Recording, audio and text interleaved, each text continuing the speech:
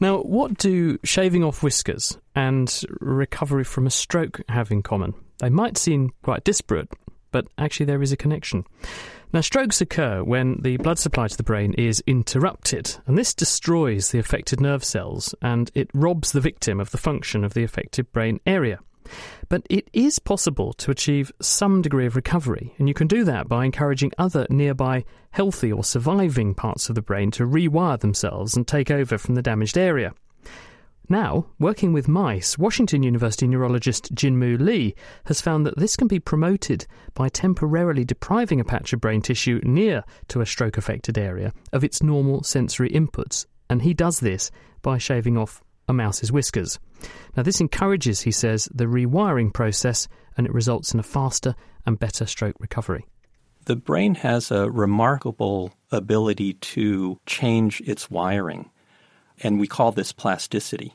So there are areas of the brain that can change their connections and thereby alter the functional anatomy of the brain.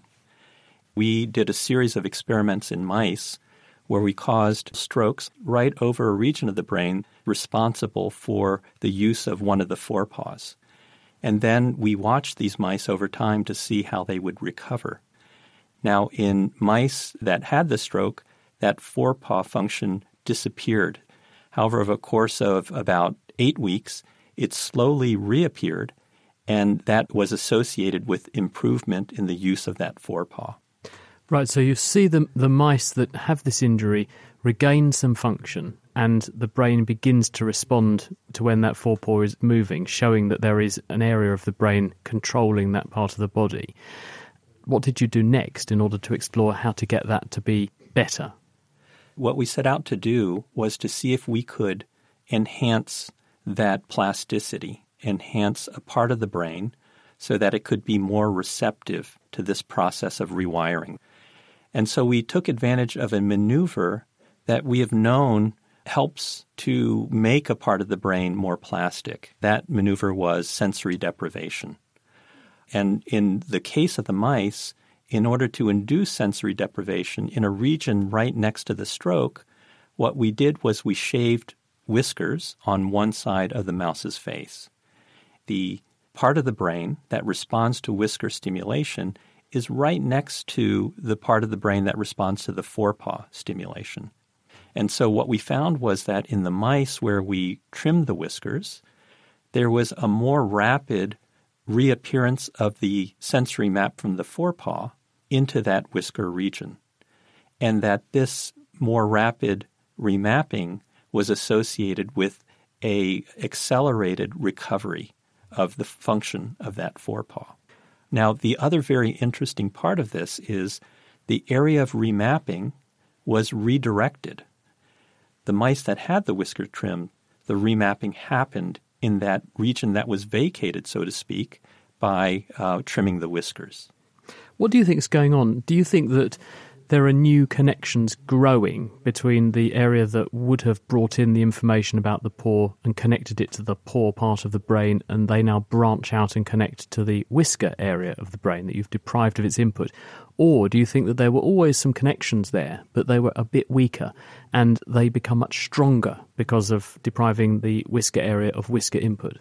That's a fantastic question, and it's exactly the next question we want to ask.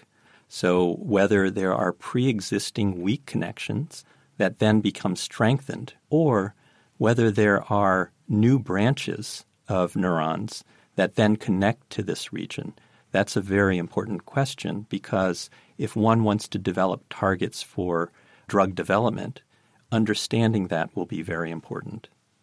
Does this not, to a certain extent, fly in the face of what we're doing for stroke patients at the moment? Because when someone has an injury, then what generally happens is we give them intensive physiotherapy and we try to get them moving around and we try to regain some of the lost movement via stimulus.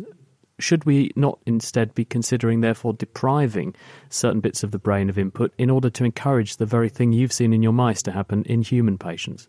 Yeah, I think it might need to be both of those. So we know that recovery is stimulated by active use of the area of deficit. So, for example, if you have a weak arm, recovery is really stimulated by using that weak arm over and over. What our study adds to this is that perhaps what we need to do is also deprive an adjacent region of the brain to allow for the remapping to happen into that deprived area. One might imagine that there would be simple maneuvers that one can do. One might be immobilization of part of a limb, which might be representing a part of the brain adjacent to where the stroke occurred. Another possibility would be to temporarily immobilize specific muscles using drugs like Botox. But of course, it needs many steps along the way before we get to the clinical studies. That was Jin-Moo Lee, and that work was just published in the Science Translational Medicine Journal.